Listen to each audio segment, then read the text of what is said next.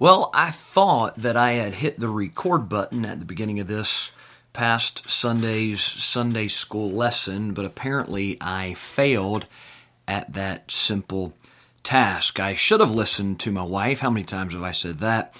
She suggested that I begin recording at the beginning of Sunday school, then just trim off all the announcements and song and everything leading up to the lesson, which sounds like a lot better idea right now as I sit here to record the lesson that was taught this past Sunday than it did at the time when she brought up the suggestion. I think we'll be doing that in the future. But here we are again with the lesson from this past Sunday, and hope this will be a help and a blessing to you. We're going to start with a passage from the book of Luke and chapter number 1, and this passage is going to lead us into a new series of lessons that will span the course of several months. We'll tell you what that is as we get there in the lesson. Luke chapter number 1, this is from the introduction to the book of Luke. The Bible says, the first 4 verses of this chapter, "For as much as many have taken in hand to set forth in order a declaration of those things which are most surely believed among us, even as they delivered them unto us, which from the beginning were eyewitnesses and ministers of the word, it seemed good to me also, having had perfect understanding of all things from the very first, to write unto thee in order, most excellent Theophilus, that thou mightest know the certainty of those things wherein thou hast been instructed." So this third of the 4 gospel accounts, the purpose for its writing is given here in the introduction to the book, and the purpose was to solidify the understanding of the early believers in regard to the person of Jesus Christ. It was to give them certainty as to what they believed about who Jesus was and what Jesus did in the New Testament Christianity that he established. You see, these believers were bound together by some things that they most surely believed, and those things were declared, but then those things were recorded so that we could have certainty regarding those things. Now, the application for this principle extends far beyond the gospel record recorded here by Luke. The same can be said for the Bible as a whole. God gave us a Bible because he wants us to be certain about the things that we believe. And because God gave us a Bible, we can be certain about what it is that we believe. And we have to understand that what we believe is certainly important. If you are saved, if you are born again, if you are on your way to heaven, all of that is owing to something that you believe. What must I do to be saved? The jailer asked in Philippi, Acts 16:30. The answer came, believe on the Lord Jesus Christ, and thou shalt be saved. Romans 10, with the heart man believeth unto righteousness. And so what you believe is very important. What you believe ultimately will determine your eternal destiny. But as we said in Luke chapter 1, verse 1, these early believers, they were bound together by what they believed. And the same is true of the church as a whole, more specifically as individual local assemblies. Here at the Bible Baptist Church, we are unified by our particular set of beliefs. Those are summarized in something that is called a doctrinal statement. And every church has one, or at least should have one. A Christian school, any type of Christian organization, they will have what is called a doctrinal statement or a statement of faith, and it's very important. It's a summary of the foundational beliefs of that church or school or organization or whatever. Here at the Bible Baptist Church, we don't try to hide it. We're very upfront about it. It's clearly posted on our website. Every visitor gets a packet that contains our doctrinal beliefs. Again, Those are the beliefs that unify us as a church. We want people to come who want to come to a church that believes what we believe. And so in our Sunday school lessons for the next several months, we are going to break down that doctrinal statement of the Bible Baptist Church. We're going to take it step by step, paragraph by paragraph, statement by statement. These are the core, the most foundational doctrinal positions that unify us as a church. And the reason we're going to study this is so that we can then go to the Bible and see where those beliefs and those doctrines come from. Because it is imperative and it is important that each of us, and especially young people, especially teenagers, especially those that are looking to chart their course in life, it is imperative that you know not just what you believe, and I'm speaking to you as an individual. You've got to figure it out for yourself. You need to know what you believe, but you had better know why you believe it. Okay, 2 Timothy 2:15 is our next passage. In 2 Timothy 2:15, the Bible says, "Study to show thyself approved unto God, a workman that needeth not to be ashamed, rightly dividing the word of truth." Here's what I'm challenging you to do. I'm challenging you to figure out for yourself what you believe. And that's going to take more than coming to church on Sunday and hearing a preacher preach a sermon. It's going to take more than attending Sunday school and the Sunday morning service. It's going to take more than coming to church 3 times a week. You're going to have to make a personal investment of time and effort to really dig into God's Word and decide for yourself the things that my preacher says. Do I really believe those things? The things that my parents have taught me since the time I was a child, have I internalized that? Do I really believe it? And if I believe it, why do I believe it? And if I believe it, can I demonstrate? Can I articulate? Can I communicate those beliefs? Can I defend those positions from the Scripture? It's important that you're able to do that, and I am challenging you to do that because what you believe is going to be challenged. It's going to be challenged. You go to school, they're going to challenge your beliefs. Whether it's a public school or Christian school, a high school, later on a college, university, you can't expect your beliefs as a Christian, as an independent Bible-believing Baptist. You can expect your beliefs to be challenged. You get out in that world, you go to work, you get a job, in whatever place, in whatever arena, your beliefs are going to be challenged. And when your beliefs are challenged, what your preacher said is not going to be sufficient. What your parents told you isn't going to be good enough. You are going to have had to make up your own mind. You need to be firmly established and grounded in the truth. You need to know what's most surely believed among us, Luke chapter 1, verse 1, and you need to be certain about those things, Luke chapter 1, verse 4. And the only way to be certain is to see in the Bible where they come from, and thus to be convinced. Now, 2 Timothy chapter 3, next chapter, in verse number 13, the Bible says this, "But evil men and seducers shall wax worse and worse, deceiving and being deceived." It is disheartening. It is concerning to see the direction that our society, that our country is going, and has been going for a long time, and is only going faster each day. But it doesn't fill me with doubt and despair. It fills me with confidence that the Bible is true. This is exactly what God predicted. Evil men and seducers shall wax worse and worse. When you read the headlines, when you see a news clip, you can conclude the Bible is true.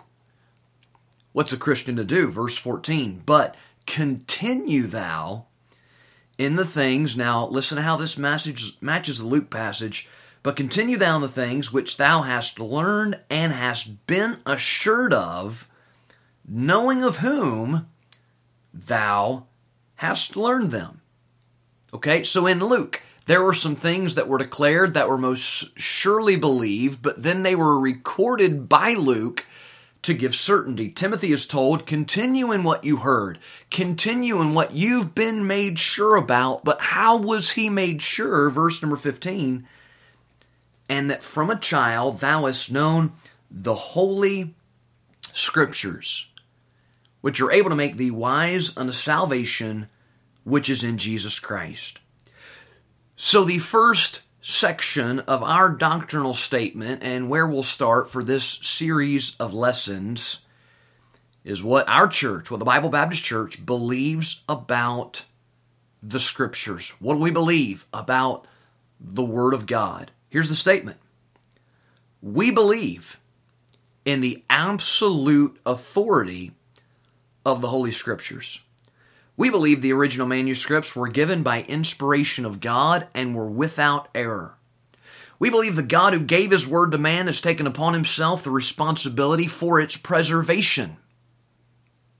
We believe the incorruptible Word of God, which cannot pass away, is available to the English-speaking world in the authorized King James Version. This Bible is our final authority in all matters. And that's a loaded paragraph and a lot of ground to cover. It's going to take us probably at least 4 weeks to break this down. We won't spend that much time on each section of the doctrinal statement, but we've got to start here, and we got to take our time with it. For today's lesson, we'll start with this: the inspiration and preservation of Scripture. We believe the original manuscripts given by inspiration of God and were without error. But not just that, we believe the God who gave His Word to man has taken upon Himself the responsibility for its preservation. So inspiration and preservation, and those two go hand in hand. Inspiration refers to how God gave His Word to man in the first place. We're talking about the originals. You'll hear that term, the original autographs, the original writings. Those are the very documents penned by men like Moses and David and Paul and John and Isaiah and Jeremiah and the others. Inspiration. But where inspiration is how God gave His Word in the first place, preservation is how we have those words in our hands today.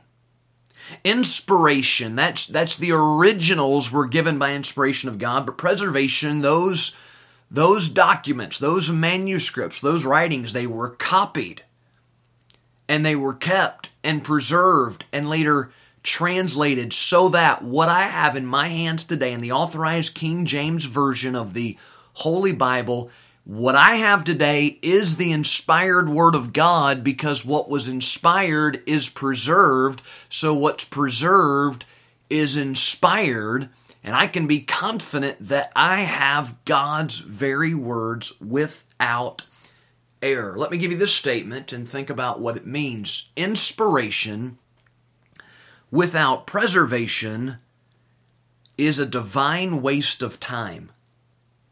What good would it have been for God to give His Word to man, and anybody with any level of true Christianity believes that the Word God gave to man was perfect and infallible and without error? That's inspiration. But what good would inspiration be? What good would it be for God to give His Word to men who recorded it centuries ago if He did not ensure that we'd be able to have His words in our hands today? Here's the fact of the matter. Those originals, they no longer exist. They have long since been lost. There's not a one of them that is extant today. We don't have the original manuscript of any book from Genesis to Revelation. But how do we still have the Word of God?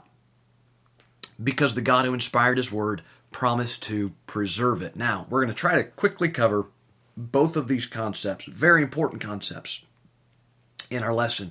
The next verse in 2 Timothy chapter 3 establishes the doctrine of scriptural inspiration. 2 Timothy 3:16, all Scripture is given by inspiration of God. It is profitable for doctrine, for reproof, for correction, for instruction in righteousness, that the man of God may be perfect, thoroughly furnished unto all good works. The most common definition we're given for the word inspiration is that God breathed the Scriptures, inspired, that has to do with breath, the idea being God breathed the words. God's words, not man's words. Men wrote them down, of course, but God gave them the words that they recorded. Now, there's an illustration of the definition in the only other time the word is used in Scripture, and that's in the book of Job, chapter 32 and verse number 8. Listen to what this says, Job 32 and verse number 8. But there is a spirit in man, and the inspiration of the Almighty giveth them understanding. There's a spirit in man, and the inspiration of the Almighty giveth them understanding. Let's compare this with man's creation in Genesis chapter 2, verse 7. Lord God formed man of the dust of the ground and breathed into his nostrils the breath of life, and man became a living soul. So God had formed and fashioned the body of the man. Man is a tripartite being, spirit and soul and body. So here's this body that's formed, but when does that body receive life? When does man become a living soul?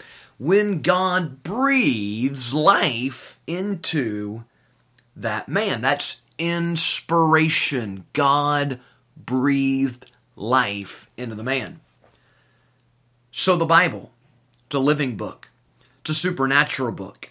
It's a miraculous book, a book that is unlike any other. Why? Because God breathed the words. All Scripture is given by inspiration of God. And the Bible is very clear about this. The Bible is clear in its claim to be not the words of men, but the words of God. 163 times the Bible uses the phrase, "Thus saith the Lord." 258 times the Bible uses the phrase, "the word of the Lord." The analogy is an attorney who sits in his office and hires a secretary so that he can dictate a letter to his secretary. He's speaking, she's writing. She writes the words, she types the words, she prints the words. But when she prints the letter, she does not sign it herself, though she is the one who wrote the words down. She brings it to the attorney who dictated the letter so that he can sign the letter. Even though he didn't write it, she wrote it, but the words are his. He signs the letter. He's the one who gave her the words to write down. So Moses, he wrote down the Pentateuch. David wrote down the Psalms. Isaiah wrote down his prophecy. Luke penned a gospel record. Paul penned the epistles. John recorded the Revelation. But God signed his name at the bottom because those words that these men wrote down are the very words of God. That is inspiration. Now, that belief, if that's what you believe, and you need to figure out whether or not you do, if that's what you believe, that belief is going to be challenged. If it hadn't been challenged already, it's going to be challenged. Someone, somewhere, whether it's a witnessing encounter or an acquaintance or a friend or someone you're sitting in class with or going to work with, you try to witness to them, you talk about Christianity, you talk about the Bible, and they're going to say, you can't believe the Bible, that's just a book that was written by men. Which they learned from a book that was written by men. And yet they fail to see the irony. Now, again, if by written by men you mean that men wrote the words down, of course. But if written by men you mean that man came up with it, well, the person who says that is just proving they've never spent any time in it at all. Because there is ample evidence that man could not have come up with this book. 1,600 years, 40 authors, 3 different languages, a wide array of topics, no contradictions, no errors, complete unity. It has to be the work of God. And our purpose today is not all the evidences for the inspiration of Scripture, but simply the fact that the Bible claims to be inspired. 2 Peter chapter 1. 2 Peter chapter number 1. In verse 19. Verse 12. 2 Peter 1 verse 12, "Wherefore I will not be negligent to put you always in remembrance these things, though ye know them and be established in the present truth." Peter said, I'm going to keep going over this over and over and over again. Why?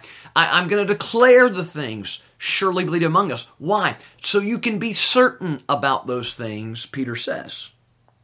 So what did he do? Verse 13, "Yea, I think it meet, as long as I am in this tabernacle," a reference to his body, "to stir you up by putting you in remembrance." You don't have to hear something new every time you come to church, every time you come to Sunday school. You need to hear the same things over and over and over and over again. That's what Peter says here. Verse 14, "Knowing that shortly I must put off this my tabernacle, even as the Lord Jesus Christ has showed me." Peter said, I'm going to do as much as I can before I die, because I'm going to die, and the Lord showed me it's going to be soon. "Moreover," verse 15, "I will endeavor that ye may be able after my decease to have these things always in remembrance." Now, how's Peter going to do that? How is Peter going to keep reminding them of the truths that they had heard, the truths that they knew, the truths wherein they were established? How is he going to continue reminding him of those things after he puts off his tabernacle, after he dies? Well, he penned the book that we're reading now, 2,000 years later. The reason that the Lord had the apostles record these epistles, and the reason that God preserved them, is so that we today could surely believe the same things that they believed. That authority was vested in the scriptures that God inspired. It's not just oral history. It's not just passed down from generation to generation. It's in black and white in a book that God used men to write down. That's inspiration. Verse 16, "For we have not followed cunningly devised fables when we made known unto you the power and coming of our Lord Jesus Christ, but were eyewitnesses of his majesty. For he received from God the Father honor and glory, when there came such a voice to him from the excellent glory, This is my beloved Son, in whom I am well pleased. And this voice, which came from heaven, we heard when we were with him in the Holy Mount."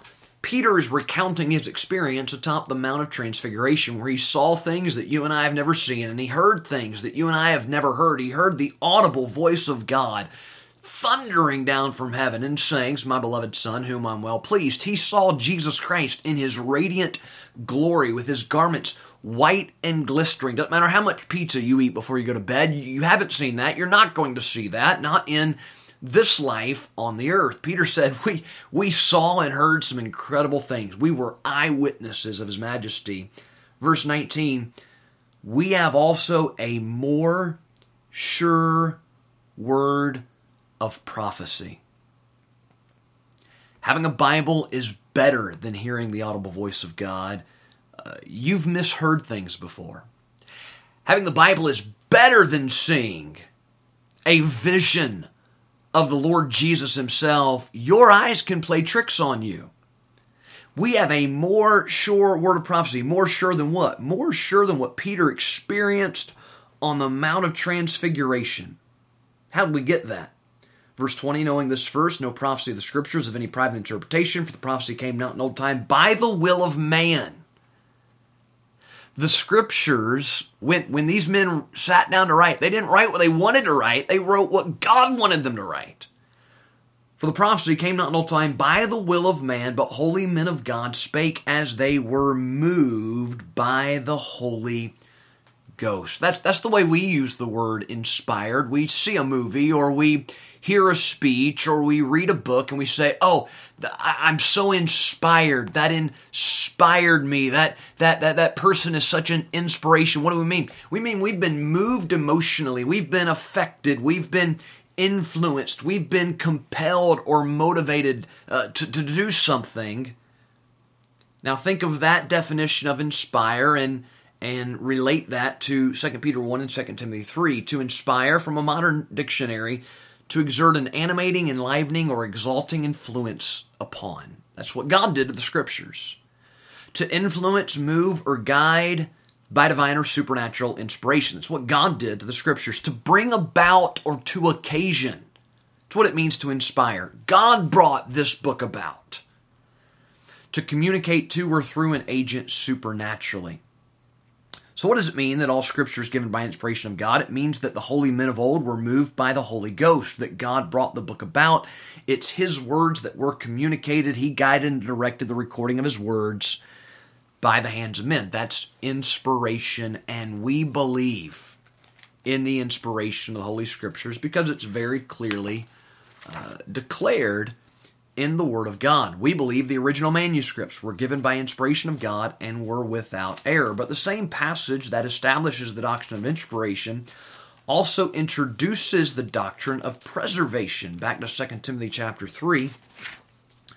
2 Timothy chapter number 3, again, preservation, this being the means whereby God makes available to us today, thousands of years later, the inspired Scriptures that He moved men to record.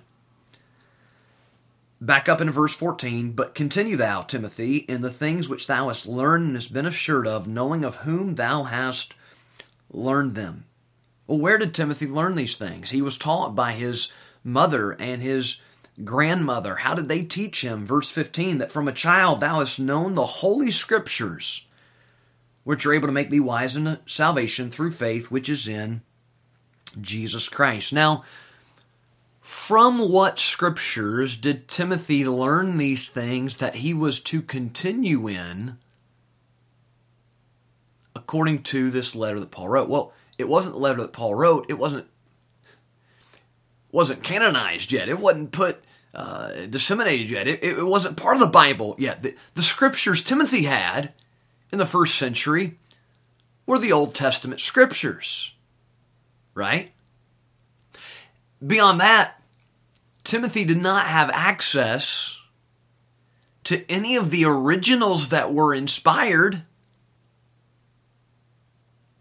My wife took a speech class at Stetson University here in DeLand, and she was in speech class with one of her classmates was a religious studies major who gave a speech one day trying to explain from the Bible why fornication does not mean sex outside of marriage. It's okay to have sex outside of marriage so long as you're monogamous. He was trying to make that point from the Bible. As you can imagine, he failed miserably, but he cited the originals constantly throughout his speech, and it was the job of the audience, the other classmates, to ask questions, evaluate the speech, and so forth. So at the end of the speech, my wife raised her hand and said, "You kept mentioning the originals. Where did you get them?" And he said, "Oh, they're in the Stetson Library." Now here's a guy paying six figures for a college degree in religious studies who thinks that the originals are in the Stetson Library. Guess what? They're not. They're not. None of the originals exist. So what did Timothy have? Timothy had copies. He didn't have the originals. He had copies. Further, Timothy didn't just have copies. Timothy is from Lystra, Acts 16. Timothy's father is a Greek. It is highly likely, almost certain, that the Scriptures Timothy had access to and the Scriptures Timothy learned from, they weren't in Hebrew. They were in Greek. So not only were they copies, they were translations. And yet, what did God say about those Scriptures? From a child thou hast known the Holy Scriptures. All Scripture is, present tense, all Scripture is given by inspiration of God. So, you need to be careful about this because you're going to want to go to a Christian college, or one day you're going to move away and try to find a church and you're going to pull up their statement of faith or their doctrinal statement. It's going to sound real good when this institution or this church says, we believe in the inspiration of the Holy Scriptures. We believe that the Bible was given by inspiration of God. But this is going to follow that up with, in the original autographs. You need to be careful about that, because if you don't follow that statement with a belief in the preservation of Scripture, what you're saying is, we believe God gave His perfect word to men thousands of years ago, but we don't have those words anymore. It was perfect when it was written down, but what was originally written down, it's been lost to history. We don't have the originals. So again, inspiration without preservation is pointless. It's meaningless. To say I believe in the inspiration of the originals and to stop there is to say nothing concerning our confidence that we can have the Word of God today. Come to Psalm 12. Let's look at the passage on the preservation of Scripture. Psalm 12 and verse number 6. The words of the Lord are pure words. What does that mean? Well, it means they're holy, but it means more than that. Pure means that nothing else is added in. Pure means it's 100% what it is. Pure means unadulterated, without any admixture. As silver tried in a furnace of earth, purified 7 times. You heat that silver. Why? To get the dross out so that there's nothing there but silver. That's pure silver. The Word of God, it is the pure Word of God. There's nothing there but the Word of God. It was not tainted by the men that God used to write it down. Yes, He used their unique backgrounds, and He used their unique styles, and He used their unique personalities, but what is there? It's 100% the Word of God. The words of the Lord are pure words, as silver tried in a furnace of earth, purified 7 times. Verse 7, thou shalt keep them. Don't let anybody tell you the them refers to people, the generation that follows. The them refers to the words. What is God going to keep? The words of the Lord. Thou shalt keep them. Thou, God. God said He would keep them. Thou shalt keep them, O Lord. Thou shalt preserve them from this generation forever. He's not going to allow man to taint it, to corrupt it, to lose it, to allow errors to infiltrate it. Thou shalt keep them, O Lord. That is, the God who inspired Scripture has taken upon Himself the responsibility for its preservation. I have confidence that God gave His Word without error in spite of the errors of the men He used to write it down. The authors of the books in the Bible, they were not perfect men. They were imperfect men. They were sinful men. So I'm not confident in the men God used to inspire the Scripture, and I'm not confident in the men God used to preserve the Scripture anymore, and I'm confident in the men He used to inspire the Scripture. The fact that He used imperfect men to preserve it doesn't bother me any more than the fact that He used imperfect men to inspire it. These arguments, well, copyists, well, translators, well, scribal errors, well, thou shalt keep them, O Lord. Thou shalt preserve them from this generation forever. Let me give you a comparison. Jude chapter 1, and in verse number 1, we have a doctrine that is dear to New Testament Christianity. It's the doctrine of the eternal security of the believer. Once saved, well, that condition cannot be changed. Why? Jude 1, verse 1, Jude, the servant of Jesus Christ and brother of James, to them that are sanctified by God the Father and preserved in Jesus Christ and called. Do you know why I'm confident that I'm going to heaven? Because I trusted Jesus Christ, though I have often failed Him since that time. Because 1 Peter 1:5, I am kept by the power of God. 2 Timothy 1:12, I know whom I have believed, and I am persuaded that He is able to keep that which I have committed unto Him against that day. The Bible says we are sealed by the Holy Spirit. Jude 1:1 calls it preserved in Jesus Christ. He's the one who keeps me saved. I'm glad that's not my responsibility, else I'd be a lost man this afternoon. Okay?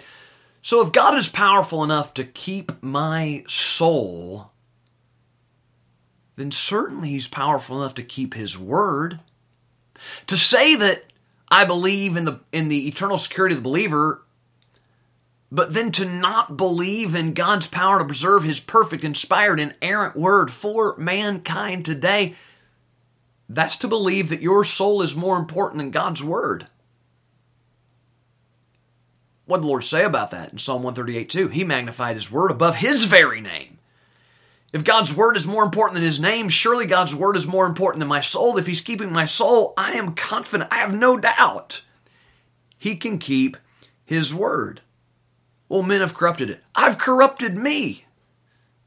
And yet God keeps me saved. Men have attacked God's word. And yet God keeps it and preserves it. A few cross references that we'll just mention and not teach this morning. Psalm 119 and verse number 160. Thy word is true from the beginning. Inspiration. Righteous judgments endure forever. That's preservation. Isaiah 40 verse number 8. The grass withereth, the flower fadeth, but the word of our God shall stand forever. Matthew 24:35. Heaven and earth shall pass away, but my words shall not pass away. Praise the Lord. That's preservation.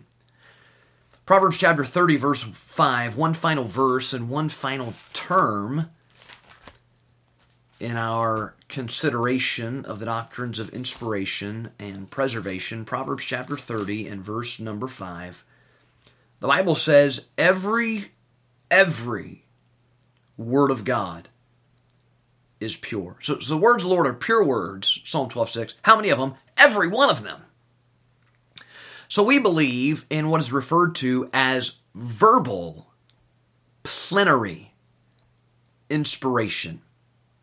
Verbal, that is, we believe the words are inspired, not just the general concept, not just the general idea, not just the vague entirety of, we don't just have the idea of the Word of God, we have the very words of God. We believe in verbal inspiration. Every word of God is pure. And then just to double down on that, we believe in verbal plenary inspiration. That is every word, not just most of the words, not just some of the words. No, every word of God is inspired. Every word of God is preserved. Because God preserved his word, I have his inspired words. Now, let me ask you this. Young person, what do you believe about the Bible? Do you believe that God gave his word perfect and without error? Do you believe in inspiration? Do you believe that God kept his words, that you can have it today, the very words of God? Do you believe that book you hold in your lap is inspired scripture? Do you believe in preservation? Now, I hope you do. I hope that's what you've been taught, but you better figure it out for yourself. Do you believe that? And why do you believe that? And could you explain that to somebody? All scripture given administration God, profitable for doctrine, reproof, correction, instruction, righteousness, that the man of God may be perfect, thoroughly furnished unto all good works. That's God's intent and design. Let's pray together. Father, thank you for your word. What an amazing book. What an incredible miracle. Thank you for the men you used to record inspired scripture. Thank you for the men that you've used throughout history, the men and women you've used throughout history to keep your promise, the promise you made to preserve your words. Lord, help us to take heed, as Peter said, to this more sure word of prophecy. Give us faith, confidence, trust in your word. We ask and pray in Jesus' name. Amen.